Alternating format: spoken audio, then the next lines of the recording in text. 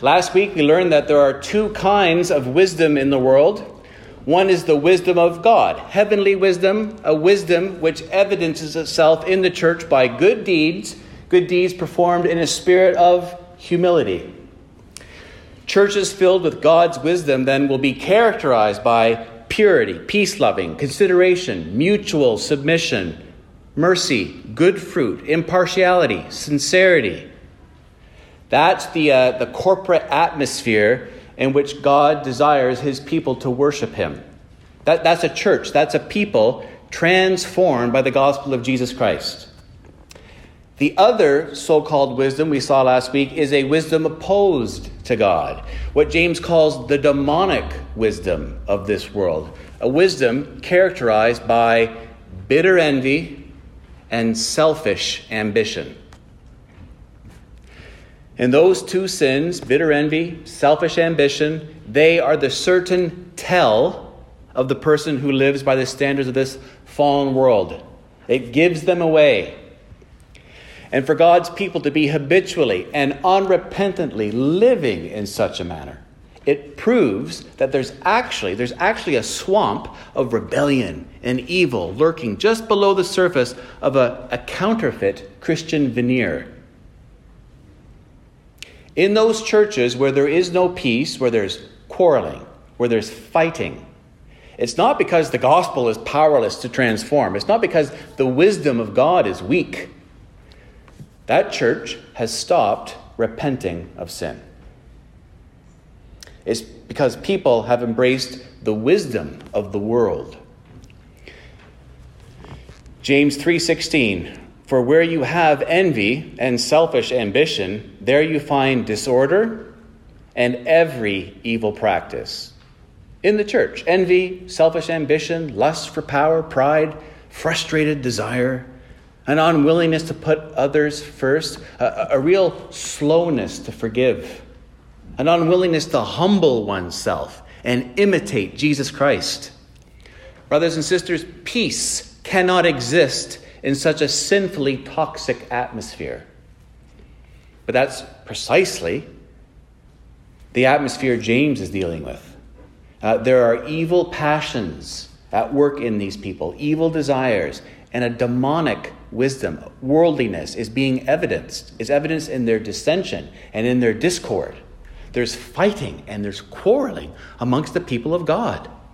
And James writes in very forceful terms that this must not be. This is sin that must be repented of. And that's what today's sermon is about. It's about repentance.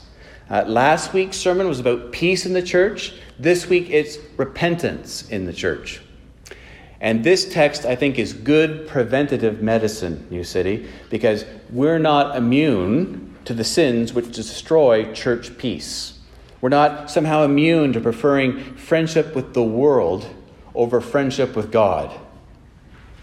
That evil is always scratching at the door of our heart. It's always seeking admittance at the front doors of our church. And the believers to whom James is writing are in a bad way. They need to repent. We don't have all the details, but the details that we do have certainly don't paint a gospel-honoring portrait. James writes in chapter 1, verse 27, that one component of pure and faultless religion is to keep oneself from being polluted by the world. And it's really important we understand what that means. Just look with me for a moment at the top of your handout. I give a definition. The world is a very common biblical way of referring to the ungodly worldview and lifestyle that characterizes human life in its rebellious estrangement from its creator. So, as Christians, we've ended that rebellious estrangement through accepting the reconciling work of God in Jesus' death and resurrection. And yet, we must constantly work to distance ourselves from the way of life that surrounds us on every side. By God's grace, we need to work to keep ourselves spotless from this fallen world's contaminating influence. So, look at your handout again. The world is a very common biblical way of referring to the ungodly worldview and lifestyle that characterizes human life in its rebellious estrangement from its creator. To be friends with the world James speaks of that. To be friends with the world means to adopt the world's standards and priorities, not God's. And that's the very language James employs in verse 4 of our text today. You adulterous people. Don't you know that friendship with the world means enmity against God? Therefore, anyone who chooses to be a friend of the world becomes an enemy of God. Let's consider some of the ways worldliness manifests itself in the people James is writing to. This kind of gets back to the question that Johnny asked last week during the Q&A. In chapter 2, James writes of fawning over rich Christians and callous indifference to poor Christians. That sin, that worldliness, is taking place in the church. In chapter 3, we see uncontrolled critical speech, again, in the church. In chapters 3 and 4, we see a so-called wisdom on display that's earthly, unspiritual, and of the devil, which leads to quarrels and arrogance in the church, right? Bitter envy, selfish ambition. We saw back in chapter 1 a faith in God which is double-minded, double-souled. A double-souled faith in God that fluctuates with the circumstances of life. There's a sort of inconsistent spiritual schizophrenia at work here. And it's interfering, we're going to see today, with their life of prayer. Every local church is to be an outpost of heaven. But the world has gotten into these churches. This is a travesty. There are people in these churches who have become friends with the world. They've adopted the world's standards. They've adopted the world's priorities, not God's. And so James uses the strongest language imaginable. He writes in verse 4 that they are committing spiritual adultery against their divine husband. It's an older expression, but cuckold is a man with an adulterous wife. It's a noun. The word actually derives from the cuckoo bird, alluding to its habit of laying its eggs in other birds' nests. And James presents God as the almighty cuckold, the husband whose wife, the church, has been spiritually unfaithful, and so has provoked him to jealousy. Some of these Christians are living lives inconsistent with the life-transforming power of the gospel. They're failing to put into practice what they profess to believe. And so James' overall message is a call to humbly repent from such a compromising, inconsistent spirituality. That kind of double-souled spirituality. So look at our first point. Point number 1, humbly repent, Christian. God's people must not live or pray with anger and desire. Verses 1 through 3. Look at verse 1. What causes fights and quarrels among you? Don't they come from your desires, evil desires, that battle within you? And husbands, wives, I want you to take note of this. This applies to marriage relationships as well. Right? What causes fights and quarrels among you? Don't they come from your desires that battle within you? That's always one of the first questions I ask in marriage counseling. What is it that you want that you're not getting? And why is that important? Desires battling in the heart. Now, when James, when he writes about fights and quarrels, he isn't speaking about contending vigorously for the gospel. This isn't about taking a stand against falsehood and fighting in the church for what's right and what's true, though even that needs to be done in a Christian spirit. No, these are fellowship-disrupting, peace-destroying arguments and conflicts within the Church of Jesus Christ. Fights and quarrels prompted by evil passions warring inside the people. Bitter envy, selfish ambition, discontent, frustrated desire, covetousness. And of course, every Christian has these desires warring away in our bodies. No Christian is a sinless saint. But in this case, these evil desires aren't being repented of. They're being given too much free rein in the people's hearts, nor are they being confronted with the gospel. And it's plain to see these evil desires are a source of dissension in the church. Verse 2, you desire, but do not have, so you kill.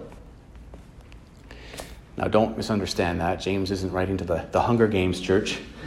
They aren't killing each other yet, but rather, if covetous zeal goes unrestrained, the danger of actual violence is real. Frustrated desire. That's a sin Satan can exploit to no end, in which he does exploit in countless churches. Churches with people who want more than they have. People who are envious and covet what others in the church have, whether their position, their possessions, or their circumstances.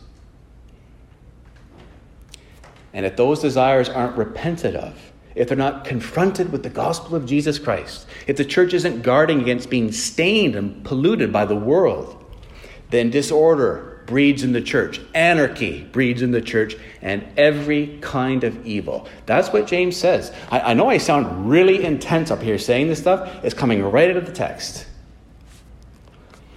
If you vacation up north in bear country, there's a whole set of protocols you need to follow in disposing of garbage. Otherwise, you could wake up one morning finding a bear in your kitchen.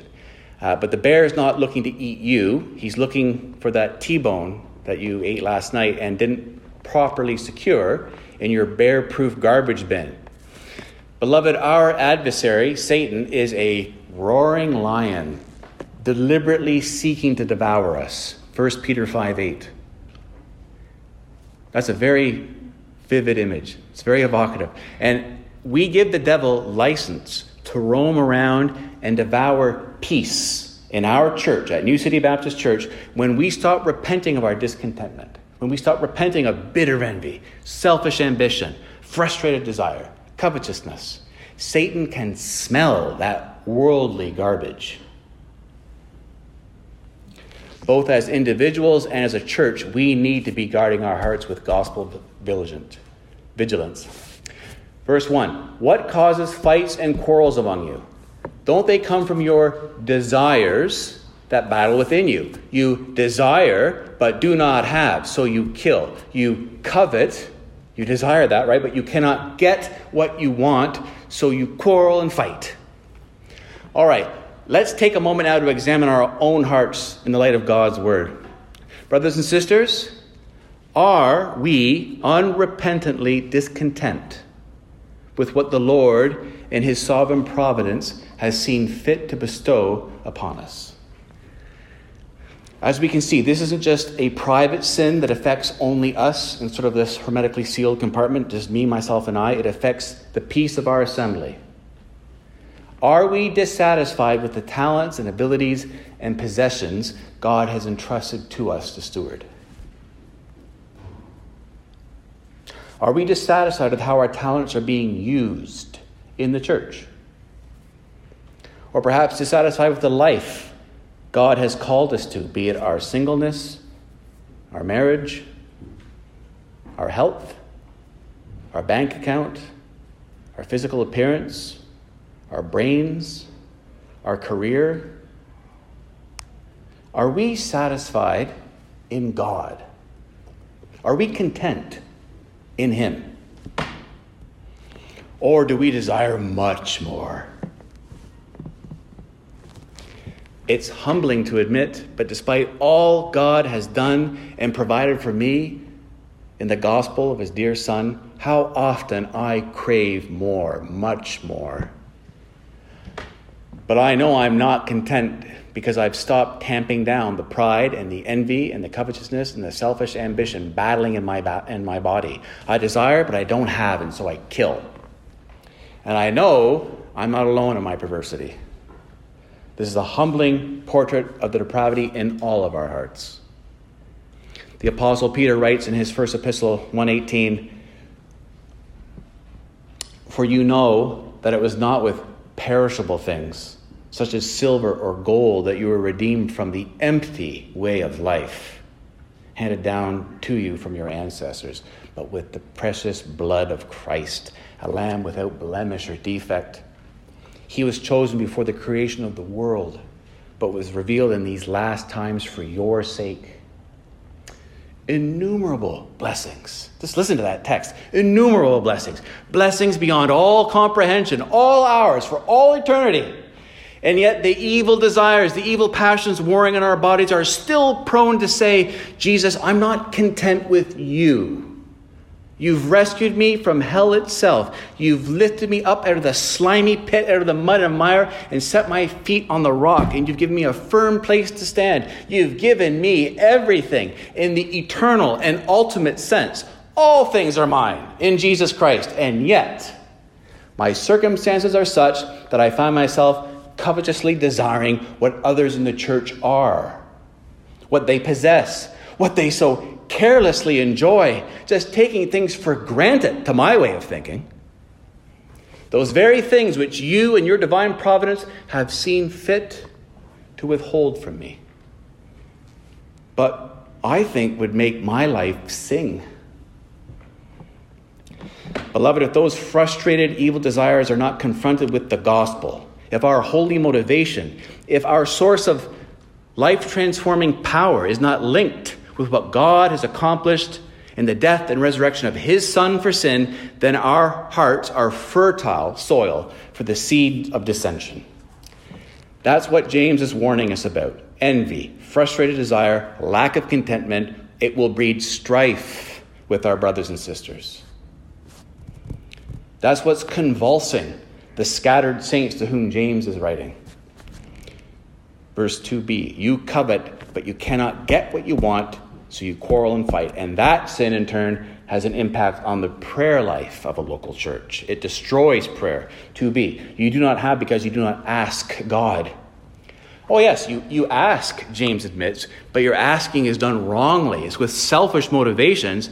It's for this reason that you do not receive. Verse 3, when you ask, you do not receive because you ask with wrong motives, that you may spend what you get on your pleasures. Again, just infected by the world. Our whole motivation for prayer can be wrong. Our expectations for prayer can be utterly unbiblical. Because the God to whom we're praying is a figment of our imagination. He's not the sovereign God who has disclosed his holy, good character in Scripture. The holy God who does all things in accordance with the counsel of his perfect will. No, I think of God as being sort of like a benevolent genie who does my bidding. He's a spiritual vending machine who gives me what I order. A God who panders to my inflated ego, whose sovereign perfect will is subordinated to my perceived needs. He's a God, a small g God, who dances to my tune. Christian, if you want to know if there is too much of the world in your life, if you're identifying too much with the world's standards, the world's priorities, then a good place to start is with your prayer life. And that's why James writes in verse 4, you adulterous people. Don't you know that friendship with the world means enmity against God? Anyone who chooses to be a friend of the world becomes an enemy of God. Or do you think Scripture says without reason that he jealously longs for the Spirit he has caused to dwell in us? Which leads us to our second point. You can see this in your bulletin. Humbly repent, Christian. God is our jealous husband who hates spiritual adultery in his bride, the church. Our marital unfaithfulness is evidenced by our friendship with the world. I'd like to conduct an experiment over the next few months, and I'm going to need your help for this. I'm giving you sort of homework. In the church, and even in the culture at large, we often hear that God is love, right? We hear that a lot. Of course, this is often at the expense of God's other attributes, such as his holiness and his justice, but that's a sermon for another day. So here's the experiment. Here's your homework. The next time somebody says to you, God is love, I want you to respond, he is indeed, and he loves us like a jealous husband.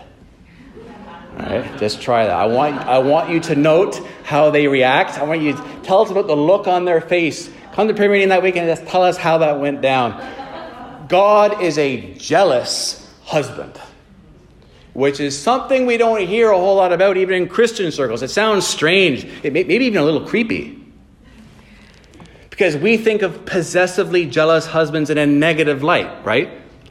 To our thinking, jealousy in a relationship is related to insecurity and fear and control. We've all seen enough of Dr. Phil to know that. But James is using this concept in a beautiful way. It isn't creepy at all. His intention is for this to be actually propelling our worship, New City. It should cause us to love God more and motivate us to repentance. James is a Jew culturally steeped in Old Testament Judaism, and he's referring to the Old Testament prophets. Men used by God to write scripture centuries before Jesus Christ was born. And the prophets frequently compared the relationship between God and the people of Israel to a marriage relationship that happened all the time. Think of Isaiah 54, 4-6. I'll just read this to you. Isaiah 54, 4-6. Do not be afraid. You will not be put to shame. Do not fear disgrace. You will not be humiliated. You will forget the shame of your youth. And remember no more the reproach of your womanhood. For your Maker is your husband. The Lord Almighty is his name. The Holy One of Israel is your Redeemer. He is called the God of all the earth. The Lord will call you back as if you were a wife, distressed, deserted, a wife who married young only to be rejected, says your God. See, there's all sorts of texts like that in the Bible, texts where the Lord is portrayed as the husband and Israel as his wife. But that means when Israel's covenant relationship with the Lord is threatened by her idolatry, by her running after other small g gods, instead of worshiping Yahweh exclusively, Israel can be accused by God of committing adultery. Jeremiah 3:20. But like a woman unfaithful to her husband, so you, house of Israel, have been unfaithful to me, declares the Lord. That text I read this morning, I mean, it sounds awkward reading it out in public, but he's constantly saying, whoredom, whoredom, what have you done? I am your faithful husband, and you're playing the whore, following other gods. James has called the Christians he's writing to here in this book, brothers and sisters, or dear brothers and sisters, 12 times so far. 12 times. Now he addresses them literally in the Greek text as adulteresses. He's following that same biblical tradition. Man, that must have been like just receiving a punch in the face to actually have that letter read aloud in your church. You adulteresses. Oh, can you imagine having New City being called that? You adulteresses. Verse 4, you adulterous people. There's no room for evasion there, right? There's no room for qualification. You adulterous people. He's making their choice very simple. They must choose between one allegiance and another opposing allegiance. You adulterous people. Don't you know that friendship with the world means enmity against God? Anyone who chooses to be a friend of the world becomes an enemy of God. See, that's the choice. And he's asking us the same question, New City. Which is it going to be? And this requires our full attention. This is serious stuff. God's word says, by seeking friendship with the world, we are in effect committing spiritual adultery, provoking God, our husband, to jealousy and making ourselves God's enemies. That's serious stuff. But why is friendship with the world such a terrible thing? I mean, can't we be friends with God and the world both? Why does it have to be one or the other? Can't we just have our cake and eat it too? Well, something we need to understand about friendship in antiquity is that it was taken far more seriously than today in the West. No aspect of life was so highly valued in Greco-Roman culture as friendship. It was on a higher plane even than marriage in Greco-Roman culture. Now, again, that's not biblically true, but that's how it was viewed. But compare that to born and bred Canadians. 9/10 of my social media relationships are next to meaningless, right? If you're my Facebook friend, Sorry to burst your bubble here, but that doesn't actually say anything necessarily about the intimacy of our relationship. Even the closest friends I had growing up, from early elementary school, grade 4 really, and on, and into my 20s. Sure, there's always going to be a real fondness in my heart for all those people. But I don't have a meaningful relationship now with most of those people. I've lived in Toronto now for 20 years, right? I have new friends. Life goes on. Not so in Greco-Roman culture. Friendship was a lifelong pact between people with shared values and loyalties. And that explains the metaphorical adultery when James accuses these churches of being friends with the world. It's coming out of that kind of cultural understanding. To be close friends with the world means to identify itself, to identify with its standards, its priorities. Some of these people have the wrong object for a lover, right? Their lover is the fallen world system and the values of the unregenerate. 1 John 2:15, very famous text. Do not love the world or anything in the world. If you love the world, the love of the Father is not in you. For everything in the world, the cravings of sinful people, the lust of their eyes, and their boasting about what they have and do, comes not from the Father, but from the world. The world and its desires pass away, but whoever does the will of God lives forever. And yes, while we want to be sensitive to avoid legalism and to celebrate God's grace in Christ, we also want to avoid absolute lawlessness, right? So instead of dogmatically and specifically applying what do not love the world means for you, following Andy Naselli, I'm going to ask us just a series of questions now that I hope will make us all think. All right? And again, this goes back to Johnny's question last week. What are specific ways we are tempted to love the world? Here are some questions to consider. Christian, do you love the world when you think about sex? Do you think of sex as something beautiful and sacred that God created exclusively for a husband and a wife? Or have you conformed to how the world thinks about sex? Do you think that marriage and sex would be better if you or your spouse looked sexier according to the world's standards? How do you respond to the ubiquitous sexuality, all the explicit images that the world celebrates? How do you respond to that? Do you seek out such images? Do you take second and third looks when you suddenly encounter such images while going about your business? There is a worldly revolution in our culture regarding sexuality and gender. The issues include the role of men and women in the home, abortion, contraceptives that cause abortions, sex outside of marriage, same-sex marriage, transgenderism. Do you love the world when you think about sexuality and gender? How about using money and having stuff? There is a wise way to earn, spend, save, and invest money that glorifies God. It's not a sin even to be a rich Christian. But do you love the world when you earn, spend, save, and invest money? Are you letting the world influence what you think you need in order to be happy? Do you prioritize being comfortable and having nice things? Or do you have a wartime lifestyle that prioritizes giving generously and spreading the gospel locally and globally?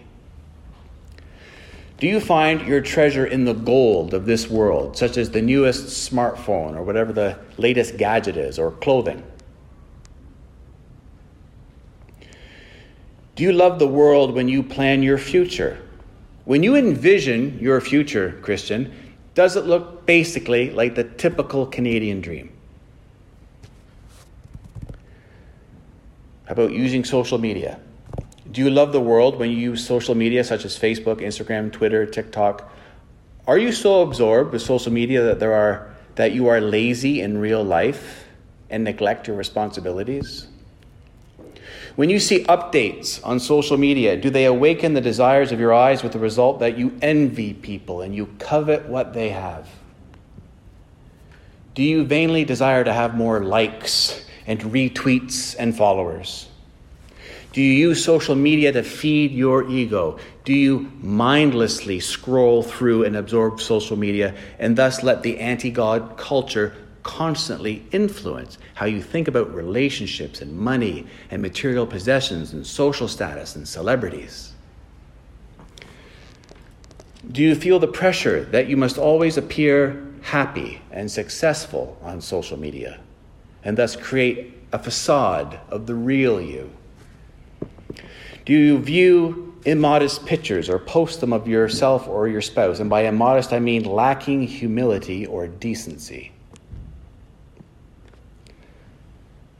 Do you love the world when you watch shows, movies, sports? Do you watch so much that you don't have time for more important activities? When you have some free time, is it your habit to spend that time entertaining yourself rather than doing something that's edifying? Do you allow what you watch to subtly shape your worldview to become more worldly? Do you laugh at what God hates? Do you view sexually charged nudity and rationalize it as being okay? Do you love the world when you eat and exercise? What motivates your eating and exercise habits? Do you want to have a body that looks strong or that other people think is hot? Relating to other people. Do you love the world when you relate to your family and your friends and your neighbors? Do you buy the world's lie that life is all about you, that what matters most is that you do what's best for you, that you should follow your heart and believe in yourself and as you selfishly pursue your dreams? Do you compare yourself to others and ruthlessly compete against them? Do you do everything you can to exalt yourself at the expense of others?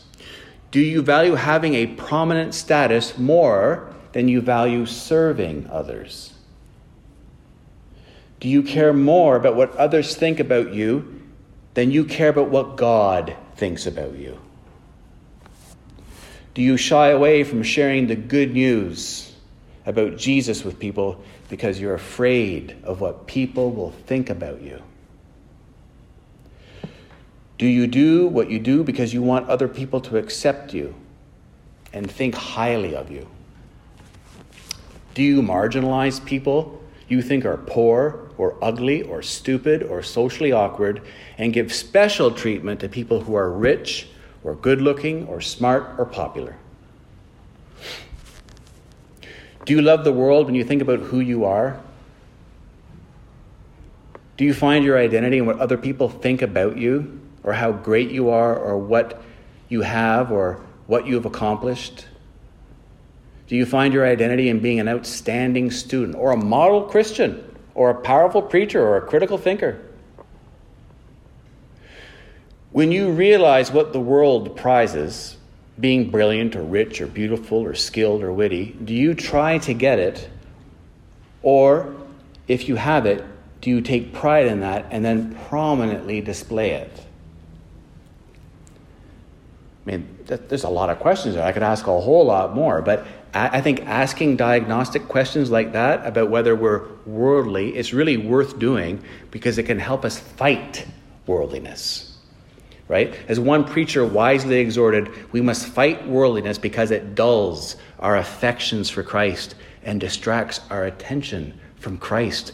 Worldliness is so serious because Christ is so glorious.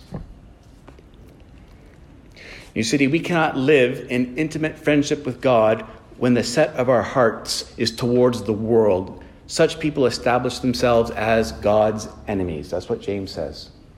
Now, James readers aren't consciously deciding to follow the world by overtly disclaiming God. This isn't deliberate apostasy on their part. They haven't deliberately started projecting him. But their jealousy, their selfish ambition, their unrestrained passion all exhibit earthly, unspiritual, demonical attitudes. They certainly don't act like friends of God. They need to recognize that their selfish, quarrelsome behavior is a serious matter. It provokes God, who is their husband, to jealousy. He's jealous. That attention, that love, that desire, all needs to be going towards me. I'm your husband. And by drawing out the ultimate consequences of their behavior in this way, James is he's seeking to prick their consciences and to stimulate repentance. Verse 5, or do you think Scripture says without reason that he jealously longs for the Spirit he has caused to dwell in us? Now, it's not 100% clear in this text if the Spirit is the person of God, the Holy Spirit in this verse, or God's creative Spirit, which gives us physical life, the Spirit which God breathed into Adam in Genesis 2:7. But in either case, the phrase reminds us that God has a claim on us by virtue of his work in our lives. God jealously longs for the Spirit he has caused to dwell in us. You see, we're in a covenant relationship with a jealous God, a jealous husband. Exodus 20, 5-6. Listen to this. You shall not bow down to them or worship them, for I, the Lord your God, am a jealous God. Exodus 34, 10-14. Then the Lord said, I am making a covenant with you, talking to Israel. Before all your people, I will do wonders never before done in any nation in all the world. The people you live among will see how awesome it is. The work that I do, I, the Lord, I'm going to do this for you. Obey what I command you today. I will drive out before you the Amorites, Canaanites, Hittites, Perizzites, Hivites, Jebusites. Be careful not to make a treaty with those who live in the land where you are going, or they will be a snare among you. Break down their altars, smash their sacred stones, and cut down their Asherah poles. Do not worship any other small g god, for the Lord, whose name is jealous, is a jealous God. So you see, James is actually using the strongest language possible in this text. He's deliberately making a very striking, a very forceful application of his point by bringing in this Old Testament imagery of God being the jealous spouse of his covenant people. That marriage relationship explains, like nothing else, the seriousness of any Christian flirtation with the world. In any marriage relationship, each spouse, no matter their age, their physical health, their mental health, physical appearance, their money, their brains, each must demand and each deserves total, unreserved, unwavering allegiance from their mate, right? A husband and wife are one flesh. There is an indivisible, indissoluble bond tying them together. In the same way, our God is a jealous husband, and he demands and he deserves unwavering allegiance from the people with whom he's joined himself. And if we find that an impediment to our autonomy, or somehow creepy, or somehow controlling, then we haven't understood the gospel. We haven't understood the God of the Bible. We haven't understood our relationship with him. And we haven't understood the awesome, awesome nature of Jesus' love for his bride, the church. You see, we serve a jealous God who will brook no rivals for his affection. God demands that he comes first in our life, first. And God loves us enough to say, I will not allow anything in all the world to remove me from the center of your life, Gloria, Johnny, Victoria, Jill. I am your jealous husband. And that's not an egotistical, controlling, insecure kind of jealousy. It's loving, it's gracious. Because above all else, the triune God is jealous for the glory of his name. That is his name, jealous. God has bought us with the blood of his eternal Son. We are a walking testament to the glory of the name of our divine husband, Jesus Christ. We're his bride. And Jesus will tolerate no rivals in our marriage relationship with him. Jesus plays second fiddle to no one. And he will not allow his bride to bring shame to his name by her flirting with the demonic standards and priorities of this fallen, passing world. So, Christian, be careful. You're married to a jealous husband who loves you with an everlasting love. But his love for you is so linked with his self-love, his love for his own glory, that glory will not be trampled on. So be careful. God will not hesitate to take away those idols that push him from the center of your heart. God will not hesitate to take your wealth or your health, brother, if you love those things too much. He's a jealous husband. He will not hesitate to take your reputation, sister, if you love your social status in this world more than God. That's spiritual adultery, and God won't have an adulteress for a wife. He's a jealous God. What does Scripture tell us? If we're prideful, if we're conceited, if we're discontent, if we refuse to put others first, if we're filled with envy, if we're filled with selfish ambition, if we're quarreling, jealous, argumentative, then we're on too friendly terms with this world. We're compromising our relationship with God, and we must repent. That's not how the bride of Christ acts. But we're sinners, right? I mean, we're naturally prone to this sort of evil, aren't we? All of us. And God knows it.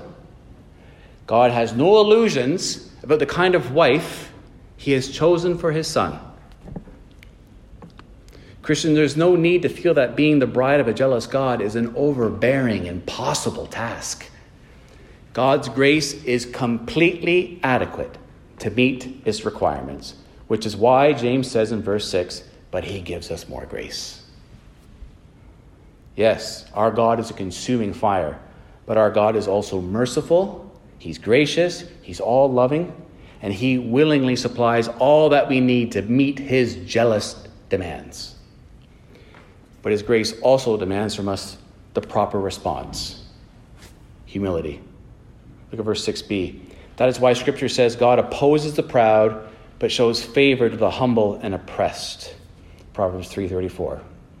And then this verse acts as a springboard for the rest of the passage. This humility now becomes the dominant motif in the commands listed for us in verses 7 to 10, which is our final and very quick point. Because God's gift of sustaining grace is only enjoyed by those willing to admit their need and who accept the gift.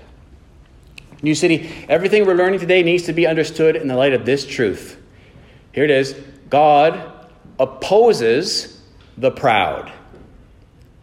The proud meet only resistance from God, but he shows favor to the humble.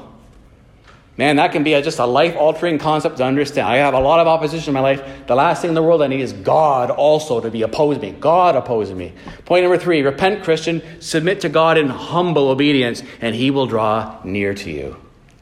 Submit yourselves then to God. Resist the devil, and he will flee from you. That means place yourself under God's lordship. Obey him in all things, Christian, and resist the devil. Stand against the evil one. Oppose the evil one. If you do so, God's promise is that the devil will flee from you. Whatever power Satan may have, and he has a great deal of power, even so, Christians can be absolutely certain that we've been given the ability to overcome that demonic power. Submission to God is itself an act of resisting the devil. Let me repeat that, because it's not my intention to sample sort of 50 different texts now on resisting temptation. James is making a particular point here. Submission to God is itself an act of resisting the devil. Verse 8, come near to God. And humble repentance, right? And he will come near to you. So let's ask ourselves, how do adulterous, double-minded Christians come near to the almighty cuckold, who is our jealous husband? We who have allowed the world to entice us into friendship and away from total single-minded loyalty to our gloriously divine husband. What God requires of us, New City, because he's writing to Christians here, not unbelievers, what God requires of us is humble repentance. That's it, humble repentance. Repentance from both external sinful behavior, which is what James means when he writes in the verse, wash your hands, you sinners. External sinful behavior, and then the internal attitude of Christian inconsistency. Friendship with the world. Purify your hearts, you double-minded. And as we move toward God, that's a great image. As we move toward God in practical responses of humble obedience, Humble repentance, then God moves towards us. Remember the parable of the prodigal son. But while the son was still a long way off, his father saw him and was filled with compassion for him. He ran to his son, threw his arms around him, and kissed him. Verse 9, James writes, grieve, mourn, and wail for our sins, brothers and sisters, for our sins. Grieve, mourn, and wail. May it be deep. May it be heartfelt. Change your laughter to mourning and your joy to gloom. And he's writing that not because he's a killjoy. James isn't anti-laughter. It's that laughter in the Bible is often the scornful laughter of the fool who refuses to take sin seriously. Laughter in the Bible often is the mark of the person who prospers in this world with no care for the world to come. Jesus warns us in Luke 6:25, woe to you who laugh now, for you will mourn and weep. Verse 10, humble yourselves before the Lord, and he will lift you up. New City, let's pray to God for the grace to truly understand and internalize this scriptural warning.